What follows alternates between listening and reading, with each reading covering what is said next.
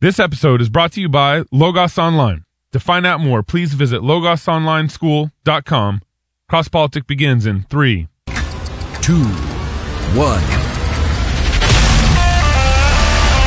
I'm a heart that breaks for a dying city. Stop cursing your future. Is not true. For all intents and purposes, I am a woman. No government, no political system has ultimate supremacy.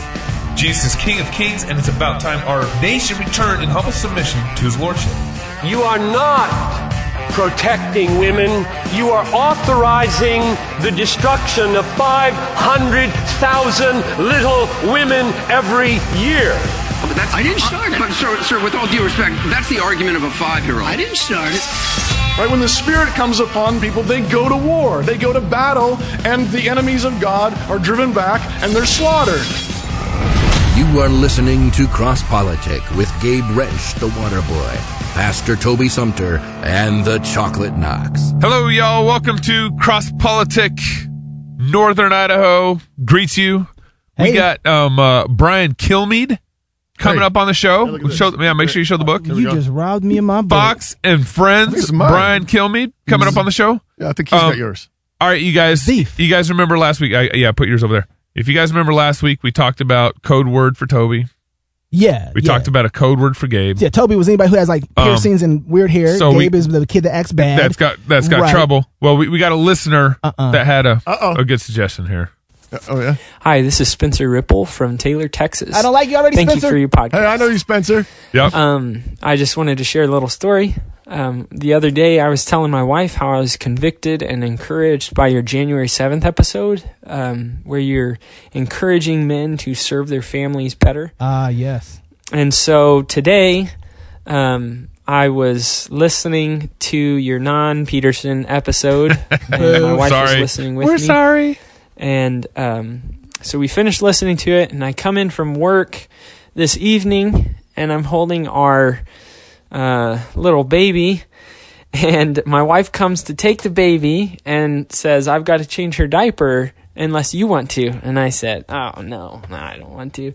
And she said, oh, I guess you're not feeling so Knox right now, huh? Yes. So I thought that was a really good one. Just wanted to share it with you guys. Yes. There we go. Or he is feeling really Knox right now. There we go. Hey. Thank you, Spencer. There we go. So now we have a word for Knox. Now we have a definition. You some Knox. You get Knox up in he here. Knoxed on me. You've been Knoxing. That's awesome. Yeah. Oh, praise God. So, hey, real quick, before we get into it, we got to talk a little bit about Logos Online real quick. Did you share this yet? Make sure you share this. That's what I was going to say. All right. Did you share? Look, that's right. You know, one of the things that people don't understand is that social media itself is against Christendom. They don't like us, right? They choke us. They choke us. They choke out the Christian thought. Like Twitter and Facebook and YouTube. They want to suppress it. If you have abortion in your tagline now, they suppress that. Wow. Pro-life, they're suppressing that. Because they got a worldview they believe in. And they don't want our worldview. They're taking dominion. They know our worldview. Exactly. Right? Exactly. And they know our worldview is powerful. And so we got to push back. And this is the way you push back. Join the revival. The revolt. Share. The revolt. I'll take that too. The rebellion. I like the revival. It's all the same thing. I'll take it. But yeah, hit the share button. Share it out there and help push this out there. Let's get this out there. Get the gospel into as many avenues of your friends' timeline as we can. Yeah. And so hit that share button right now. Tag some friends maybe. Hey, you need to listen to this. They can't stop the revolution. The revolution. Revivolution. Reformation. Revolution. There we go. Yeah, all right. Do it. All right, guys. So, as you know, we've kind of grown over this last year, and we now have people sponsoring the show. We are now toddlers. Partnering with us. We are a toddler. That's right. We're 2 years old. We're almost potty trained. We're limping. We're almost potty trained. That's great. I'm in that process right now, actually. And so, but we also get the fortunate opportunity to partner with people that we really like and we really believe in what they're doing. Classical Conversations is one of them. Logos Online is another one. And so we want to encourage you guys, check out Logos Online School. If you homeschool your children, it's a great supplement. They do like online classes, Christ-centered online education. And they've got curriculum, bundles and class plans and all this kind of thing to come alongside homeschooling families, support them, and provide kind of a virtual community, especially for people who are maybe kind of out in the middle of nowhere. You don't have a lot of community to join with you, and that's one of the biggest things. I mean, if you're homeschooling, it's a huge project, but man, it's so hard to be doing that on your own without community. Absolutely. You want people, cheering you on, saying you're doing a good job. You're actually meeting standards. That's right. Yeah, that's such an encouragement. LogosSchoolOnline.com. Yes. Yeah, I can't recommend it more. I mean, honestly, when somebody has a history, 40 years they've been doing this? So Logos School. I mean, and then then all the curriculum, and then these guys, they've been doing it for a long time. They've been doing it for a long time. When we were in Georgia, we were trying to figure out, like, what do we do? Right. What are our options? Well, I mean, it's a great time to be alive right now.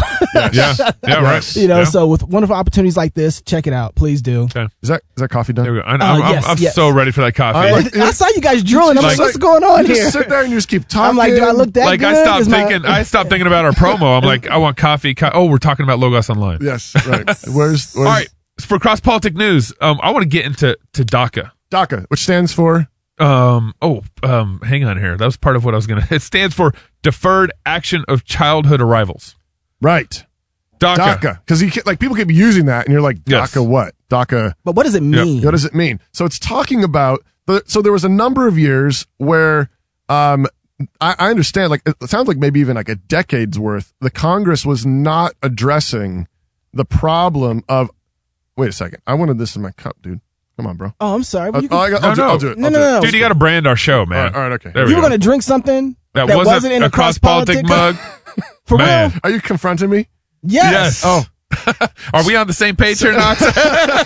Brother from another mother. All right, man. So we got the same father. So you got mass influx of... I need some clarification. I just can't let that go. Guys, Jesus. Okay. Guys, I'm doing a show What is here. that? All right. This is a show. There's a massive influx of immigrants coming up from Mexico and Central America. I can't respect you with a hoodie on. It's so hard right now. Yep. I know you're doing a show, but you have a hoodie on, and it's just, I can't respect you. No, Where's the collar? I get it. We got to get him a cross-politic shirt with a collar. With a collar. I just can't do this. This is not work. Oh, that would be brilliant. I can dress like that. Gabe can dress like that. That'd be brilliant. You have an office. Anyway, go ahead.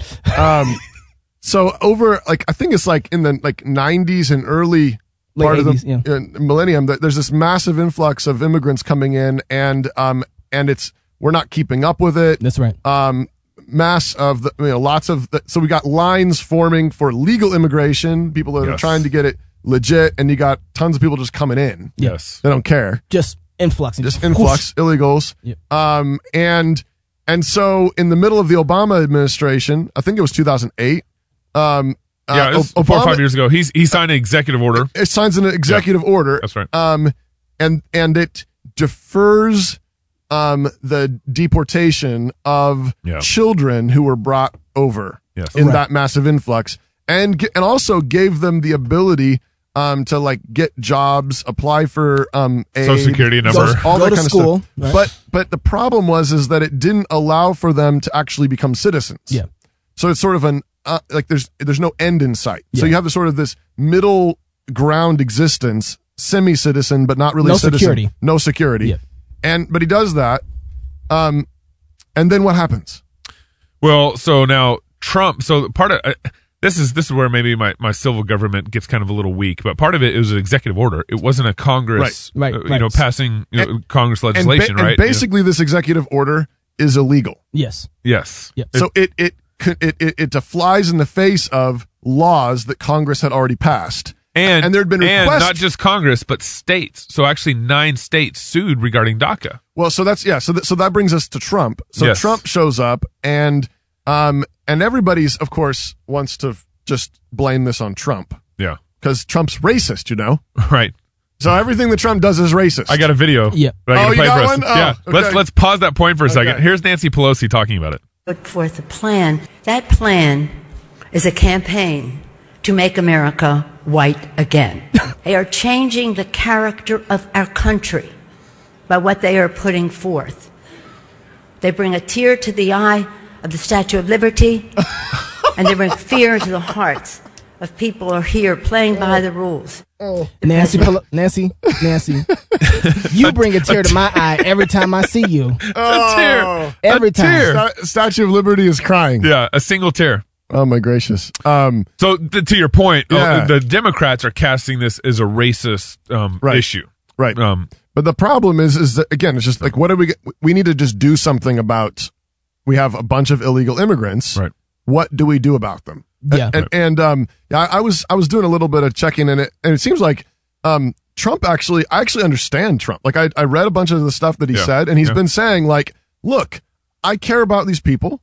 Yeah. Like he's not saying I hate them and I want them gone. He's not saying anything like we want to make America white again. I know. He's not saying anything like that. I know why you feel like that, though. Why? Well, it's because you're not reading it through the lens of the liberal media. Because I'm white? Well, that too. I mean, your skin gives you a blockage not to see it like that. So, I mean, and you need to get your news from CNN, and you feel a lot different. Anyway. No. So he says we need to deal with it. Yeah. And what he wants to happen is what he says over and over again is Congress needs to fix this. Yeah. Why? Because we have 3 branches of government. One time you went to school in 6th grade. Civil government. And you took government class. Yep. Did you take government class? I was homeschooled, so that's not a problem for me. Yeah, I understand that. You know about but the problem is that a lot of people watching right now, they don't know about government. They came from government schools. Actually, not government. Gabe, you government schools. Government. Yeah. So they don't know what you're talking about. They don't know what I'm talking about. Yeah. Actually, I saw a little clip from you shared a video of Obama actually. Yeah. And he was, I think, when he was campaigning for president, or was before that? I can't remember. I think it was when he was campaigning for president, and he actually said in that clip, he's being interviewed somewhere, and he says there are 3 spheres, branches. Yeah. That's the word I said for. You're getting into Alexander's 3 spheres of sovereignty. It's the hoodie. Sorry. Yeah. Thanks. Hyperion. That's Hyperion. Yeah, there you go. Branches, 3 branches of government. Obama said, so you got judicial, you got legislative, and you got executive. And he actually says in that it would be an overreach of executive power to grant amnesty, blanket amnesty to illegal immigrants. Yeah. Okay. Now, technically, he didn't grant amnesty. No. He didn't grant amnesty. No, he just said that we were not going to. We weren't going to deport them, and we would give them a means by which they could get jobs and go to school and function and apply for health care and stuff like that. Vote Democrat. Yeah, right. Maybe. Well, but that's a good point, because that's part of the play and how the Democrats have been talking about it is we're here for you. Right. We're here. We're protecting you, and it's not just about Mexicans. It's about all the minorities. Like, Democrats are making this hard play because there are actually immigrants trying to come from all over the world. Yeah. And it's most of them because you're not connected by the land. Most of them have to come in via airports, which means you have to come in, or seaports. But that means you actually have to come through an office. Yeah. There aren't people like flying airplanes over landing in Kansas City. Yeah, we made it from Kenya or India or Russia, and just like landing somewhere and then like we made it. It's not happening. Yeah. But those people are all waiting in line. Yeah. And then you got these other people that are rushing the lines. Right. Yeah. And not even rushing the lines. Just coming in buses and stuff. But real quick here, also, you guys remember the wall first started. So we do have a wall that's already built. Kind of, The wall was built in the areas where it was most easy to cross the border. So that what they were doing was pushing, if any immigration did happen over the Mexican border, they pushed it into the wilderness, into the desert in Arizona and everything. Right. But that wall was built in 96. Who was president in 96? If I remember correctly, I think that was a good first black president, Bill Clinton. Yep. Yeah. There you go. like the wall was first built with Bill Clinton. Yeah. I want to, let me, I'm probably going to tear this away from your point that you're probably going to make, but let me play this video. Sorry, I don't have a good point. Okay, you don't. I do. He doesn't have a collar on. I'm wearing a hoodie today. I don't have a point. Yeah. I have a hoodie. I can't even listen to you. We have allowed the media, we've allowed the Democrats to carry the narrative. We've been listening to all the wrong channels.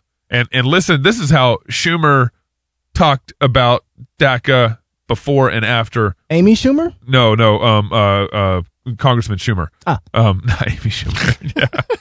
I get this. Anyways, that's funny. So let me play this little clip of him. Basically, it's clipping in what he said back then and what he's saying now about DACA. Okay. Yep. Without our permission, are illegal aliens, and illegal aliens should not be treated the same as people who entered the U.S. legally. The president's decision to end DACA was heartless and it was brainless. When we use phrases like undocumented workers, We convey a message to the American people that their government is not serious about combating illegal immigration. Hundreds of thousands of families will be ripped apart. If you don't think it's illegal, you're not going to say it. I think it is illegal and wrong. Tens of thousands of American businesses will lose hardworking employees. A biometric-based employer verification system with tough enforcement and auditing is necessary to significantly diminish the job magnet that attracts illegal aliens to the United States. Wow. They may have known no other country but ours and have voluntarily registered themselves. That's enough. So you got where I'm going there. The thing is that this actually illustrates the problem with DACA. Okay, so he can actually, the problem is that he can actually say all of that. He can be right about all of it. He can be right about all of it. It's not necessary. I mean, I don't know who put that video together, but he can be right about all of it because DACA creates that exact problem. Yeah. Because you have the ability then to, the employers can verify. Yeah. You're allowed to be here because of DACA, but you're not actually becoming a citizen. Yeah. And so they're still technically illegal, but they've been given a pass. Right. And so there you are. Right. And so, but actually this gets back to Trump. I think what Trump did was actually good.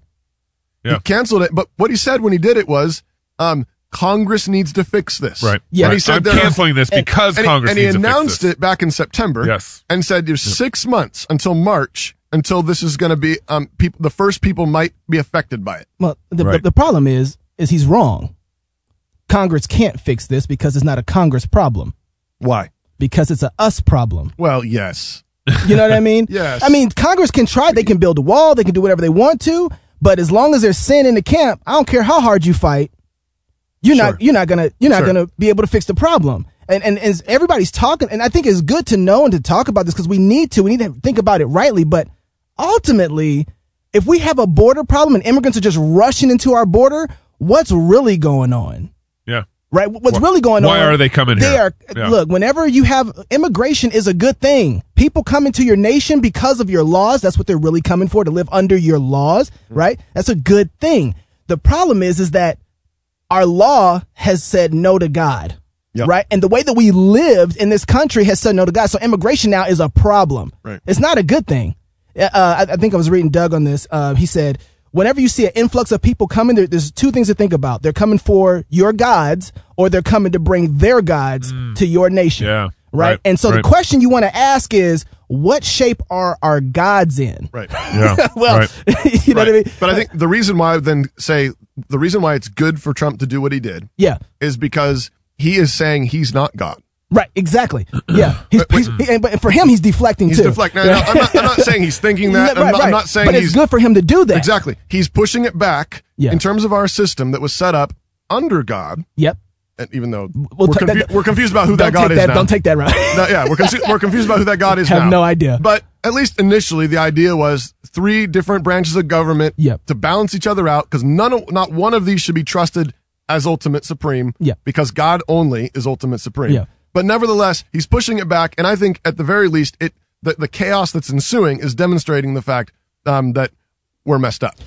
Covenant matters.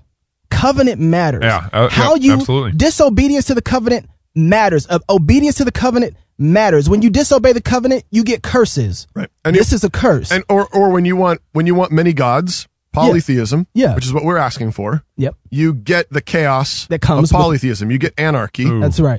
Because none of the gods, all the old stories of all the gods, they're always fighting. That's right. It's not always lots of gods, and they're all like, holding hands and singing Kumbaya. Getting along. Yeah, the gods never get along. Yeah. You can't have many gods and have peace. There's only peace when there's the triune God. Yeah. So a thought here. So fix it. So I'm serious. Like before you jump into this. I don't need to talk. I didn't think so. You don't ever wear a collar, so I know I don't need to listen to you. But the fix is we really need to repent of our sins. I know it sounds like and I know we're always hitting this point, but guys, that's the only real answer. Yeah. Well, we got to repent of our arrogance and our hubris of thinking that we can figure things out on our own. Yeah, that's the bottom line. Yeah. And because then it just becomes this massive tug of war, because that's what they're doing now. That's right. I mean, I listened to another podcast on the DACA thing recently, and they were talking about how even just 10 years ago, 15 years ago, Republicans and Democrats were actually not very divided over immigration. No, absolutely not. It's happened only in the last decade, in the last 5 years. Yeah. And the division, it's a polarization. People throwing, it's not a division over necessarily policy. No, they're using it as stones. It's a power play. But that's what happens. That's right. Because what that indicates, though, is people think they're God. They think that God is, they are God. They think, and so they start polling. Yeah. Rather than submitting to God, God, an authority over them, which allows people to actually be realistic and compromise at the right places and stand firm at the right places. Yeah. Because there's a God over them. But when the God over them is gone, it's just a big tug of war. I think your comments on the power play explain a lot in all this. Absolutely. I've kind of made a new standard thinking about this. I don't want to talk to any liberal or any Democrat who doesn't understand life about the issue of immigration. How in the world are you going to talk to me about immigration and you can't give the baby in the womb a chance to live? You don't know what's good for life. We're not letting our natural born citizens. That's right. Live, let alone. Yeah, exactly. We're not talking about this conversation until you repent of that. That's right. Brian Kilmeade, we're going to have him on the show next on Cross Politic. Andrew Jackson, the miracle of New Orleans. It's going to be good, guys. Don't miss it. Hit the share button. Classical Conversation supports homeschooling parents by cultivating the love of learning through a Christian worldview in fellowship with other families. We provide a classical, Christ-centered curriculum, local, like-minded communities across the United States and in several countries, and we train parents who are striving to be great classical educators in the home. For more information and to get connected, please visit our website at classicalconversations.com. Classical, Christian, get connected, get community. For 21 years and counting, New St. Andrews College has sought to obey Christ's Great Commission to disciple nations and build him a house, not just in Jerusalem, but throughout the world. Not with stones and mortar, but with living stones. We build and fight. This is the task of a Christian liberal arts college, to equip students with the tools to build and fight. And this is our joyful task as we seek to graduate leaders who shape culture through wise and victorious living. To learn more, check us out online at nsa.edu/explore.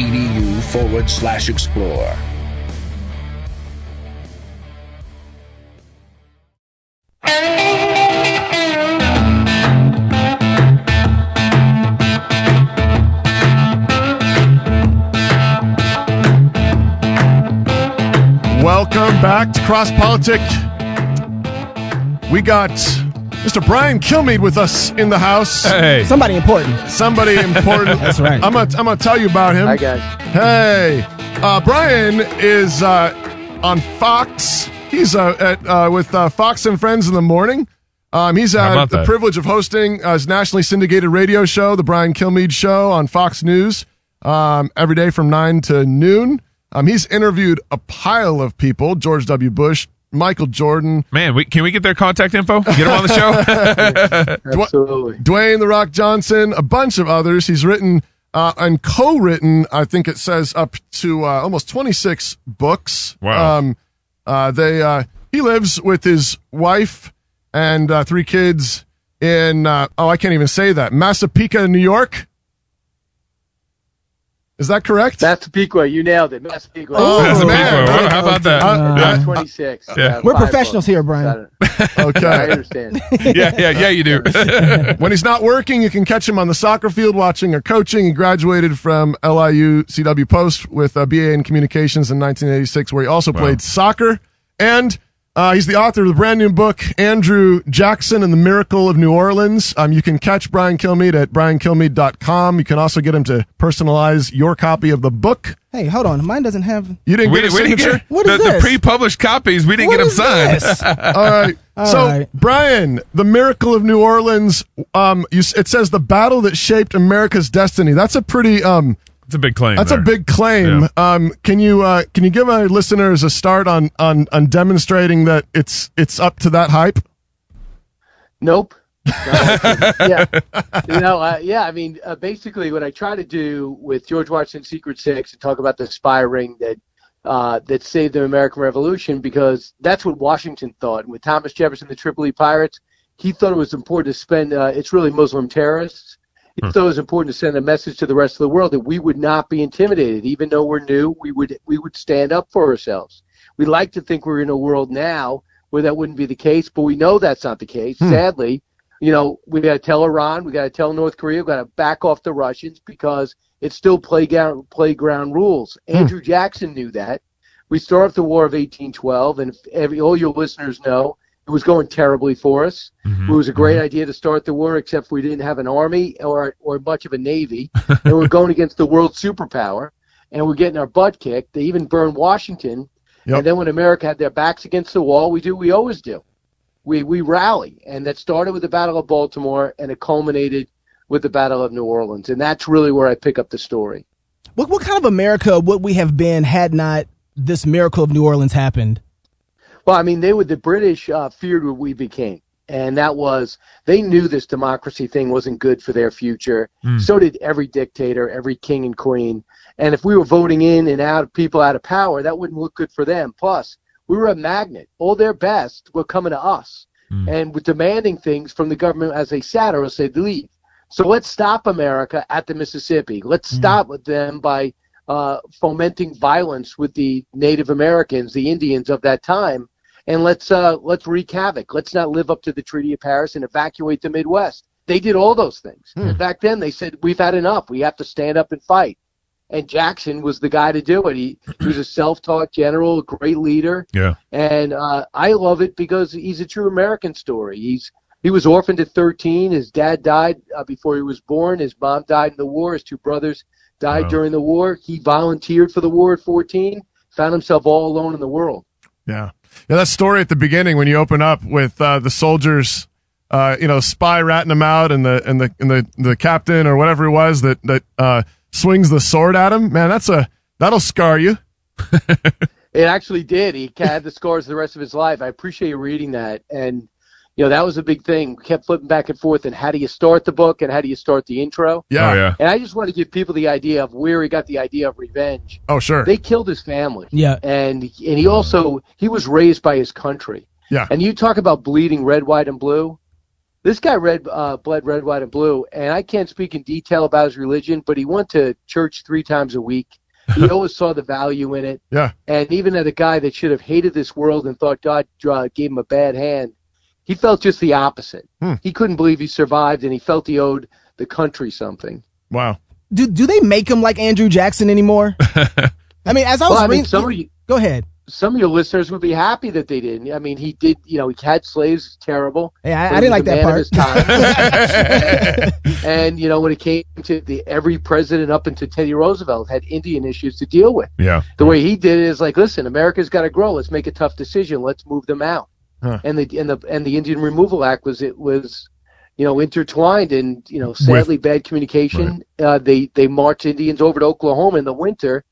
And it was the Trail of Tears. And they said, well, Jackson did that. It was really Martin Van Buren, but it was Jackson's plan, not, poorly communicated to Martin Van Buren and horribly executed, and it was tragedy. Yeah. But, man, did he do a lot of good for the country. When you're telling the story, at several points you highlight actually how diverse a group of men are fighting to defend New Orleans. A ragtag band. Yeah, this ragtag band. You got these settlers from different colonies. Some of them trained, some of them not trained. Some pirates, of them pirates, Africans. I mean, all of this.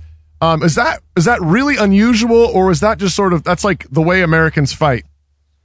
Well, listen, this is why I love the story so much. And the thing is, we're pure American, which means we're everybody. So when Jackson's got 1,400 men, he's taking on 12,000. What does he do? He walks into New Orleans and he says, I need volunteers. Meanwhile, you're drafted. So every man over 16 is in. Yeah. And these free men of color said, give me a gun. And these Cherokee, Choctaw Indians say, I want to be an American. And these pirates said, I got an offer to get all my records expunged for my, I'm privateers, basically they're mobsters. Yeah, they go, but I want to be an American. And they got us the ammo and the supplies and gave us the area. And then in the end, we had this ragtag army that believed in one thing: no one gets by us, and we protect New Orleans, and we want to do everything for Jackson. Right. So to me, that's an American story. We're made up of everybody, melded together. We can't be beat. Yeah. So is Jackson this? And this kind of goes back to you're pointing out that of course Jackson has this kind of mixed legacy. Does this indicate that Jackson, sort of when he's desperate, he'll take help from the Indians and from, the blacks or, from the privateers, just because he's desperate. Hey, you can breathe and you can carry a gun. I'll take you. But he was actually a pretty hateful man, or is that an indication of the kind of man he really was? Well, I love that question. Number one, just picture this. They were always afraid of slave rebellions because it was such a horrendous practice, and in the North they didn't do it, in the South they did. And he was somebody who had slaves on his compound, and by the way, who adored him.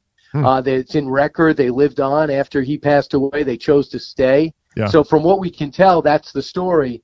However, he said, everybody gets the same amount of guns. Everyone gets the same amount of food. Everyone gets the same amount of ammo. Everyone gets the same amount of pay. And if there's any difference, you'll deal with me. And I don't care what your color is, black, tan, or tea. And that's what he called him. It doesn't matter. Okay. And I don't think he's a hateful guy. I think he's a man of his times. And I'll tell you, for people who said, well, he doesn't like American Indians, he adopted one. Yeah. Okay. Interesting. So then, right now, our time, people, are conservative, and yet we still have people who are very much pro-choice. Do they get the same kind of pass in that sense? Like being a person of your time, do you get the same pass? Right now, for instance, let's just the statues. If we had somebody who was a pro-choice conservative who also was for gay marriage, will we look at them, 100 years from now and say, yeah, that's a statue that we definitely want to say they did something great for America? Let's say they helped our economy. Do we give them the same pass? Wow, no wonder you guys have a great podcast. I mean that too. By the way, I am not. I think I am not capable of answering that question. I will say this. I am not arrogant enough to judge previous and future generations. I have my hands full with my family. Come on, man. Come on now. That's why you're not going to see me saying take that statue down of Christopher Columbus. He doesn't live up to my ideals. You're never going to see take Jackson or Jefferson down. Or when it comes to the Confederacy, I'm a little torn because I don't like people dividing the country. But I think they could be in a Confederacy museum. I understand if I'm African American, I still look at Robert E. Lee every day and I say, man, that guy fought to keep me in chains. I get that. I'm white, but I get that. But when I look at Jackson, Washington, Jefferson, Madison, and I say, well, they had slaves, let's discount them. No, I would say there are men of their times, but man, without them, there is no us. And they changed the future of the world. Columbus was not a good leader, but man, did he have guts. They say Columbus's voyage was like going to the moon, only more dangerous. And he changed the world. Now, how did he act when he got there? I can't do a dissertation on it, but not great. Let's go with that. Man, he changed the world. Yeah. So he gets a statue. He gets Columbus Circle. He gets a parade. Yeah. I'm not going to judge him. Yeah. So I actually there's a lot I appreciate about that answer. You dodged some of it, which was good. Yeah. But there's a lot that I actually appreciate about that answer. And part of what I liked about it is like you're basically just saying I'm not going to be arrogant in the sense that I'm going to judge other people in the past when I think it's like our country's done some very awkward judgmental stuff recently. Yeah. Like we'll take down this banner, we'll take down this flag, we'll take down this statue. Because they're not after those things. They're after the idea of what America is, and they want to destroy that, right? Like, it's just, I think we were talking about, not to interrupt, but no, we were talking about this earlier, which is like if we had a statue of Samson up there, Samson was a horrible man. But yet he was honored in the Bible. He was a guy that God used and raised up for a particular time to do a certain service. And we say, man, Samson was horrible, but God used him, and we should say, hey, let's long for the day of Christ, right? That's what Samson's there for. And I think the same thing, like you're saying, Brian, like with these guys, God used them for a particular time in history. Guys, I can't keep up with your knowledge of the Bible and everything, but I will say this. Isn't St. Augustine, wasn't he also a very flawed guy? And did he come around to be this wonderful person? You watch it. Don't you talk about Augustine now. That was the Don't talk about his flaws. Stop reading what he wrote. Reading what he wrote. No. If someone's listening right now and they got pulled over for DUI, should they just die? Or should they live their life as if they're not perfect and redo it and get better? I just don't understand why we sit on the sidelines. Number one, you're not in the game.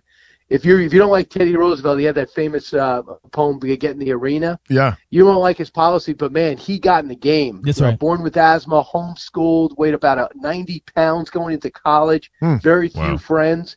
He ends up being a president, swashbuckler, officer, famous Rough Rider, hunter. And you know what? He wasn't perfect, but man, he got in the game. Yeah. Get in the game, stop judging, get off the sidelines, and get in there. Get a podcast like this one.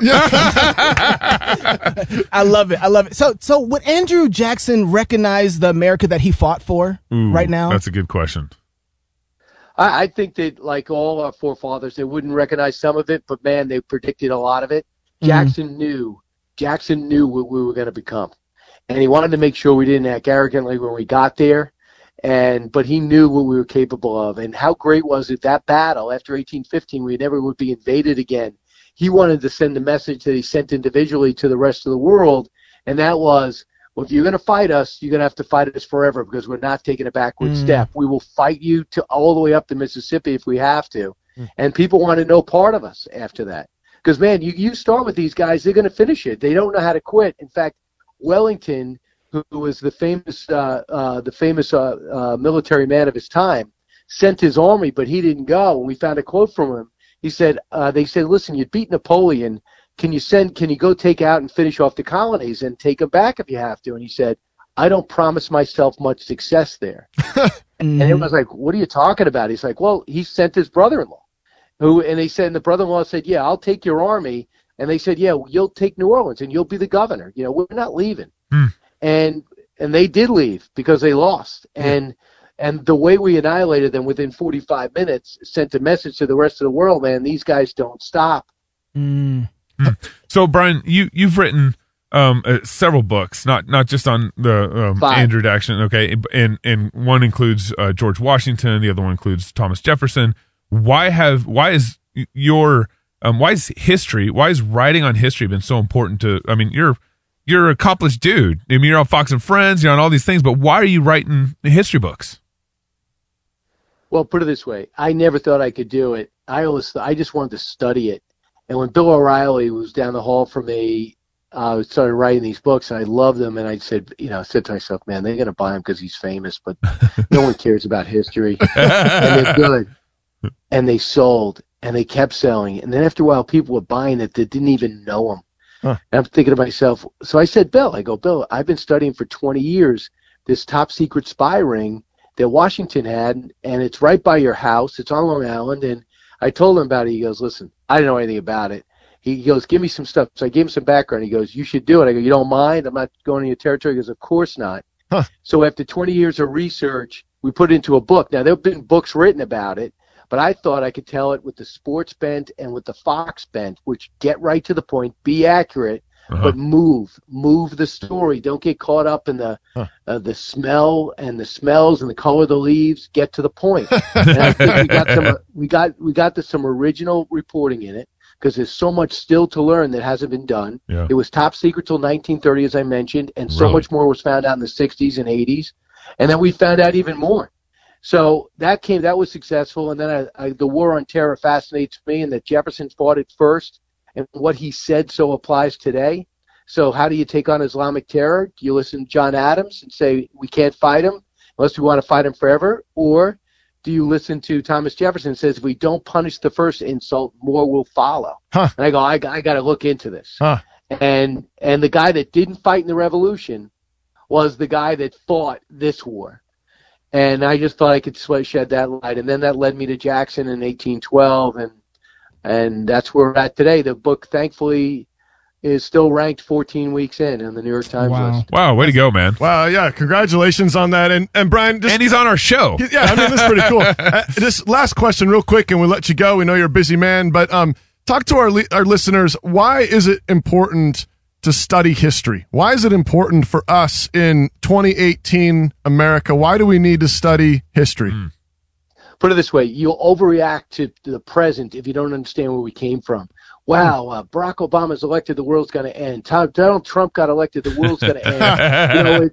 George Bush is the worst, and we'll never recover. That's right. Really? How about they burned the White House? Come on now. No standing army. The militia ran the other direction. Yep. They were going to have a way. They were about to take us. They were about to keep Florida, take New Orleans and stop us at the Mississippi. Wow. We had a president, 5'3", sitting on his horse, sickly, wondering who's going to put out the fire that's burning our capital, and where's the army going to come from.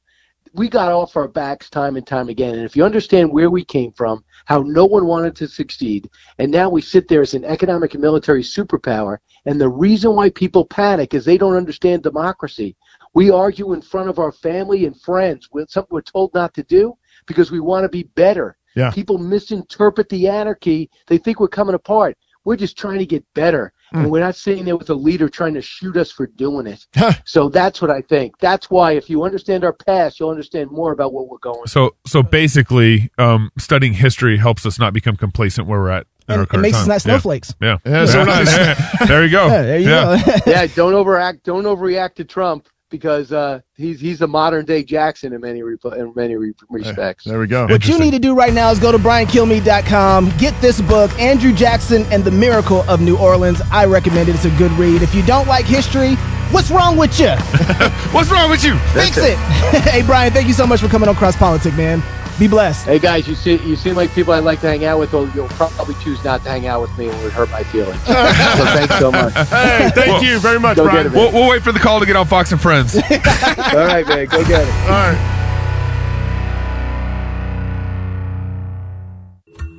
Logos Online School is your affordable partner in classical Christian homeschooling, offering live teacher-led instruction 4 days a week to students in grades 7 through 12. Our experienced, enthusiastic teachers provide instruction in math, science, literature, history, languages, Bible, apologetics, rhetoric, government, and economics. Find out why more and more Christian homeschoolers are turning to Logos Online School for the education of their children.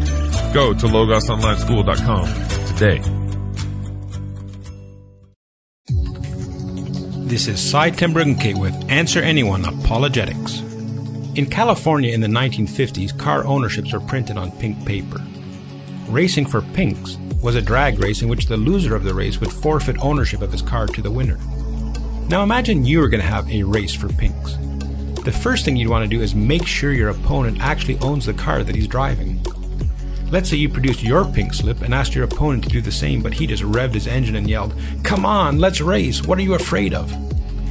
Now you might be confident that you'd win that race, but you'd be crazy to race him if you couldn't prove that the car was his. Even crazier if you knew that he'd stolen it. As Christians, we're commanded to engage people with the defense of our faith. Our opponents will come at us with logical, scientific, and moral objections to the existence of God. But who owns logic? Who owns science? Who owns morality? Jesus Christ. In Romans 11:36 we read that from God, through God, and to God are all things. When the unbeliever attempts to engage you, they're doing so with stolen goods, and we let them. Jesus Christ has equipped us with tools for reasoning. Don't let the unbeliever steal them when they want to engage you. Make them account for them. Make them show you their pink slip.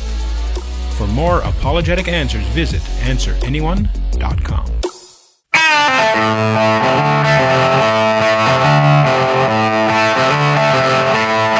Yeah! There we go. This is my music. This is my people. Welcome back to Cross Politic, y'all. Hit that share button. Hit right now. Share. Hey, I think we need an intervention on Toby. Not hitting the share button. Hey. What's this? Did you hit the share button for the 50-ish questions with Gabe Wrench? Oh, man. I don't know. Did I not? No, I haven't. Yeah. What about the show? Because I haven't watched, what about the show? I haven't watched it yet. You got to sign off on it first. I'm gonna watch it and see what did this? I said some positive things about you. Uh-oh. Yeah, he chose you over me for favorite host. You didn't even choose him. I can't choose the camera guy. It's funny. This segment is brought to you by some pretty good coffee. Cross Politic coffee. I learned it from a Frenchman, so you know. It's pretty good. That's pretty good. I like it. It's good stuff. Yeah. Y'all should get yourself some Cross Politic coffee. In a Cross Politic mug. Yeah. Cross Politic mug. CrossPolitic.com. You can get yourself a Cross Politic shirt. Yep. This was not planned. No. Not planned. We didn't. But I really do. Unless our wives planned it. This was. No, not at all. I do like being Twinkies with people, so it's cool, man. What? So, Brian Kilmeade. Get the book. Get the book. Yeah. I really like what he said there at the end. It looks like anarchy, but we're getting better. Yeah, now that's great. We don't know Brian that well, but Brian, thanks for being on the show. You can come and have some cigars with us. We want to hang out with you. I want to talk to you a little bit more about Jesus. Yes. Amen. And the Bible. Baptize your kids. You didn't seem to, be up on your Bible stories. But I really like that point. It looks like anarchy, but we're getting better. And the thing is that, that's what, I mentioned that to Chuck and he said, that's so post-mill. Ooh. That's right. Yeah. First of all, because you think about what is God doing in this world? Everything. Just what's God doing? Yeah. It looks crazy. Yeah. It looks like anarchy. Yeah. Like this is never going to work. And what's God doing? God is putting all of his enemies under the feet of King Jesus. Oh man. Stomping them out. That's what he's doing. Yeah. Right? Yeah. That's right. And he does it his way. That's right. Actually, I was interviewed by somebody recently. The podcast just dropped this last week, and he reminded me of something that I'd mentioned in a sermon a number of months ago. Wow. Of this little video that I'd seen of this kid with a Rubik's Cube. Yeah. Did I tell you this? I was actually there at your church for that sermon. Oh, you were? Okay. I was. But it was just a crazy, I don't even remember what I was preaching on that week, but I was talking about this theme, about how God tells the story the way he wants to tell it, and he's doing it right, even though it doesn't look like it's right. And I remember seeing this video clip of this kid, doing the Rubik's Cube, and there's a timer that started running, and he's sitting there. And he's blindfolded. No, not yet. Oh, not yet. Right. No. Yeah. He's looking at it. He's just looking, and there's a timer running, and you're starting to get nervous for him. You're like, kid, get going. You gotta get going. It's like you gotta start running the Rubik's Cube. Yeah. You're just kind of looking at it, and then all of a sudden he puts the blindfold down over his eyes. That's when you get really nervous. Like, wow. And then another guy standing there with the paper, and he puts it in front of his eyes, so you got double blind. Yeah, like he can't see what he's doing, and all you see is his hands, and his hands start going like this, and he's just going crazy. And he's spinning it, and then all of a sudden you'll see one side, and he's like, oh, he got the yellows. And then he breaks it, and he spins it back, and you're like, no, you had the yellow. Oh, no, and then he does it, and you see all the greens, and he breaks it. And then all, boom, and it's done. Yep. Wow. Yep. Blindfolded. Yeah. And it's like, that's what God's doing with this world. Yep. Yeah. Right? Wow. So God is spinning it. Yeah. It's all under control. He knows it perfect. And you look at something like that and you're like, this 8-year-old kid. Yep. That, and how much more so is God, the Lord of the universe, completely sovereign over all of it. And this is why you have to have faith. Yep. And he's, but it looks like chaos. Yeah. It looks like it's going backwards. It looks like it's going wrong. It looks like anarchy. And it's not. It's this perfectly told story.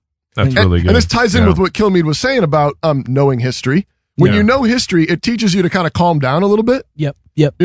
Where, you know the story of Samson, you know the story of David, you know the story of John the Baptist, you know Jesus, you know Stephen and Paul and all these, and then you start reading history. You know Athanasius and Augustine. Yep. And you know Gregory the Great and Boniface and Luther and Calvin and Knox and, Knox. Yeah. But also to Brian's point is I think he would be taking that kind of anarchy into Reformation in some sort of American exceptionalism way. And that's you know fine. what I'm saying? Yeah. But what he's seeing though is I'm just ripping it out. Yeah. What he's seeing though is what dispensationalists don't see. Right. Anybody who reads history is seeing something and saying, man, this thing is Fox and Friends. That's good. If you read history, you see you see the narrative. You can't change it. God designed it that way. Right. You see the narrative. And we have the tendency to sit on this side as it's happening and say, oh man, you had it all right, God, but you missed it. All the yellows was on that side, Jesus, but you messed up. And this works the way personally too, then, when you're talking about heroes. That's right. So, the same idea. Yep. How can God use flawed men? Well, first of all, he doesn't use any other kind of men. There isn't any other kind of man. There was only one non-flawed man. We were talking about this with Brian. It was Jesus. Yeah, that's right. Jesus is the only perfect man. He doesn't use any other kind of men, any other kind of women, any other kind of children. He only uses flawed ones. Yeah, right. That's right. Right. And he tells the story the way he wants to. That's and right. he uses those flawed men, women, and children most who lean on him. That's the thing. So I was just reading Paul Taylor's new book, Only Believe. We're going to have him on the show. Paul Taylor used to be Answers in Genesis. I can't remember where he's at now. He's somewhere right around the way. Presuppositional apologetic scientist. Brilliant guy.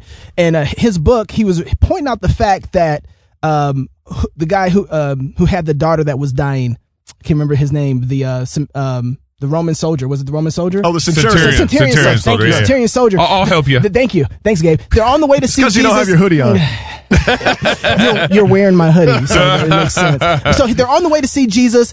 He has enough faith that if Jesus gets there, his daughter would be saved, right? But he doesn't have enough faith that if his daughter dies, Jesus can save her. So he's like, Lord, help me where I don't believe at. Yeah. Help me where, that's why you have to trust, because God, he knows what he's doing. Right. And so whether the thing dies or lives, guess what? He has the power to resurrect it. He has the power to fix it. He knows exactly. He's spinning all these details right into where he wants them to make a perfect Rubik's Cube. Yeah, absolutely. To put all things right. Yeah. And so that, that flies right into our story in America.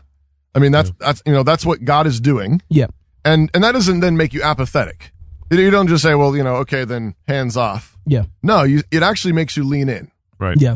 You know that you're in God's hands. And so you want to lean in, you want to lean on him, and you want to say, and this is back to the it looks like anarchy, but we're getting better point. Again, even if he meant it in a somewhat American exceptional, humanistic kind of way.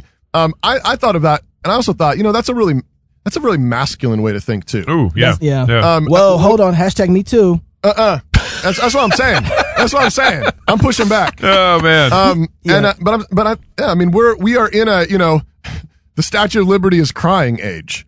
Oh, yeah, right. Stop that. Oh man. Yeah. Right. Single tear. Full on like sentimentalism. Snowflake. And this is what's destroying so much of our culture, so much of our churches, so much of our families, is that we are not men acting on principle. That's right. We're being soft. We have no backbone, and we're being pulled around by sentimentality.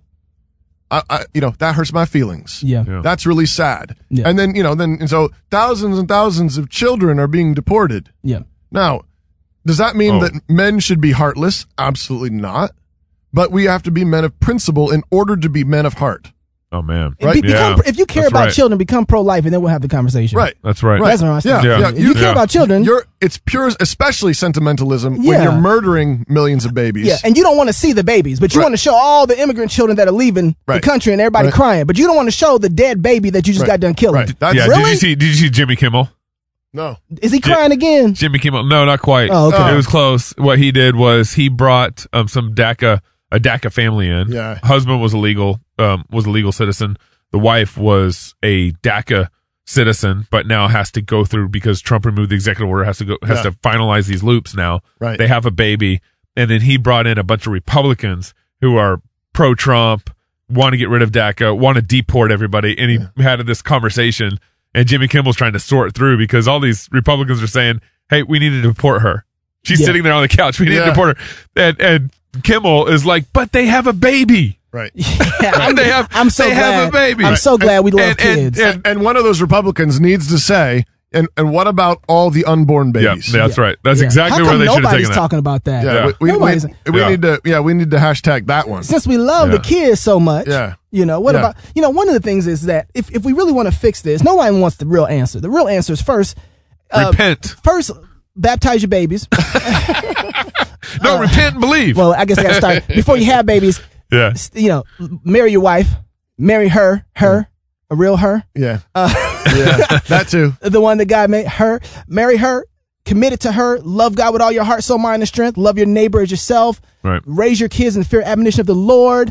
Seek to be a good steward over what God gives you. Don't practice theonomy in government until you can practice theonomy at home. Oh man. Right. All these theonomists out there talking about, we need to do this. Hold on, time out, homie. Yeah. What do you do when your kids break some of your neighbors? Right. What do you do when your kids steal? Dude, I was reading. Let me interrupt you here. I was reading C.S. Lewis's book, Four Loves, this week, and this quote has stuck with me all week. He said, "We have shouted the name of Christ and enacted the service of Molech."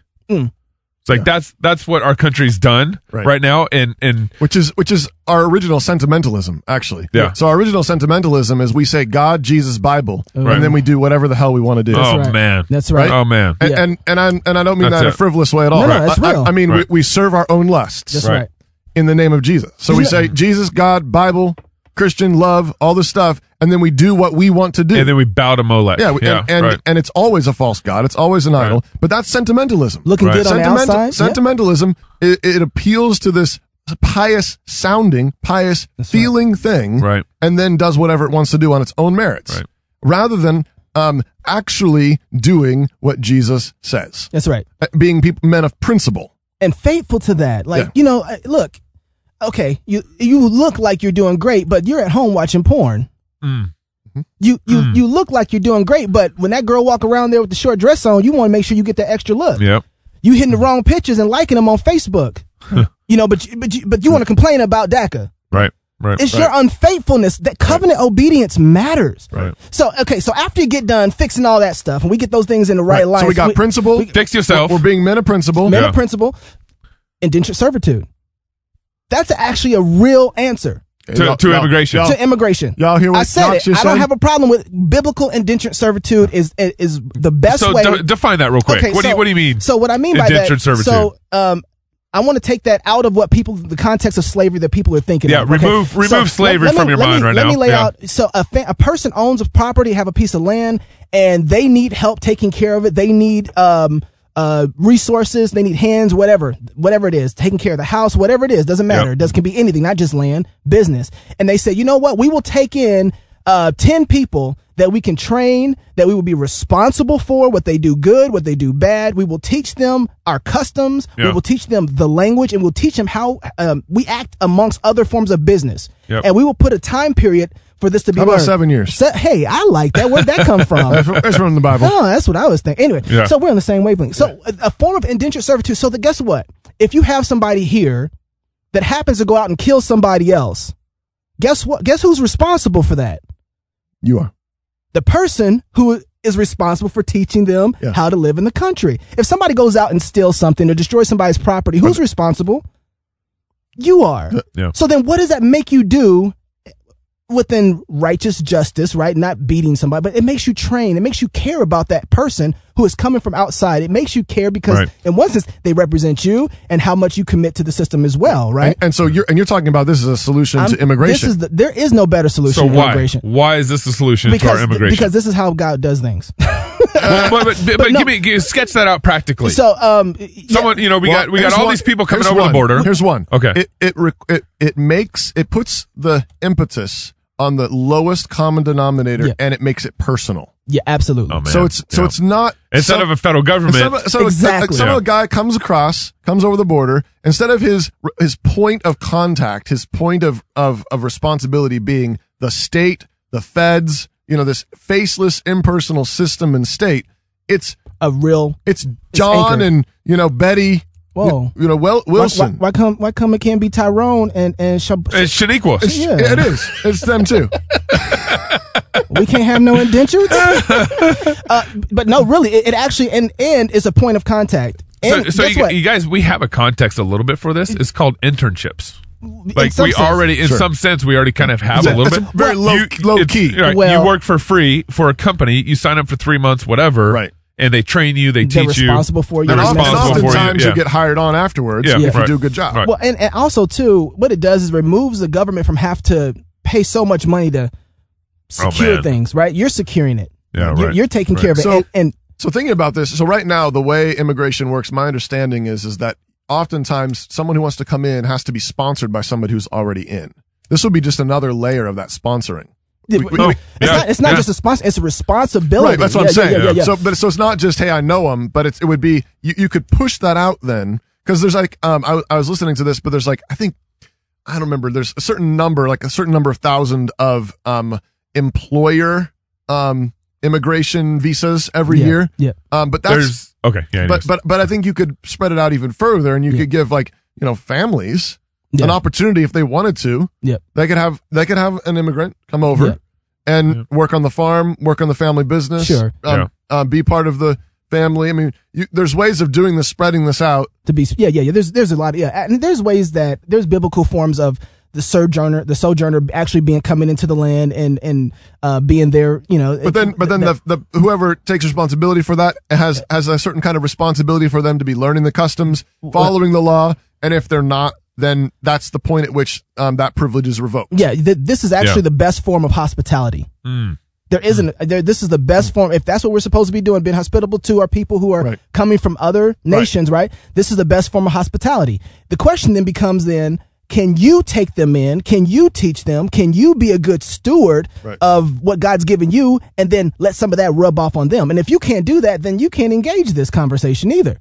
Right. So then it puts a responsibility on you to be able to say, can I feed seven people? And on the flip side, it also puts a responsibility on the immigrant, the one who wants to immigrate. This is how we're going to do immigration. And so deportation would work is like, this person is breaking the covenant that we have between each other, and they're not doing what we've asked. Can you get them? Right. But so the government, the reason why the government doesn't like this is because they want us all to be indentured servants. Well, they want to be because the thing that they're doing is they want everybody to get a social security number. They want everybody to pay taxes. This goes back to Ben Kenslow's point that we went from a bunch of masses in white houses and southern plantations to one massa in a White House in D.C. Oh, man. Right. I think he was quoting Thomas Sowell when he said that. Yeah. But I think you're right. I think you're absolutely right. The state wants to be God, wants to be the master, wants to be the Lord, wants to be dad. Yeah. And rather than pushing it out and saying, no, I'm not God. I'm not dad. I'm not father. God is father, and you all are the people, and you need to be responsible for the people that are in your communities. And we need to be practicing more biblical form of immigration and practicing on how to make that right than practicing a secular form of biblical immigration that has been tried or given to us. Right. Well, that's what we're always trying to do. We're trying to get what God offers on our own terms. Yep, and that's idolatry. Oh, man. Right, that's idolatry. Amen. But there's no other way to peace. There's no other way to reconciliation or harmony. There's only peace in the cross of Jesus. Yep. That's right. Right, so there's no other way. And so we need to recognize that. We need to repent of that. We need to embrace the craziness of repentance. Amen. Amen. First and foremost. Amen. You repent, and things are going to fall apart when you repent. Yeah. And then Jesus is going to put them back together. Yeah. Because he's the God of the resurrection. Amen. Oh, come on, preach. That's great. I even did that without my collar on. That's why I didn't have the same sting, and that's why you didn't get an organ. Oh, man. Until next week, love God with all your heart, with all your soul, with all your mind, with all your strength, and love your neighbor as yourself. Yes, all of them. All of them. Go fight, laugh, and feast. This is Cross Politic. Cheers. Come back with a collar. Don't ever do that again.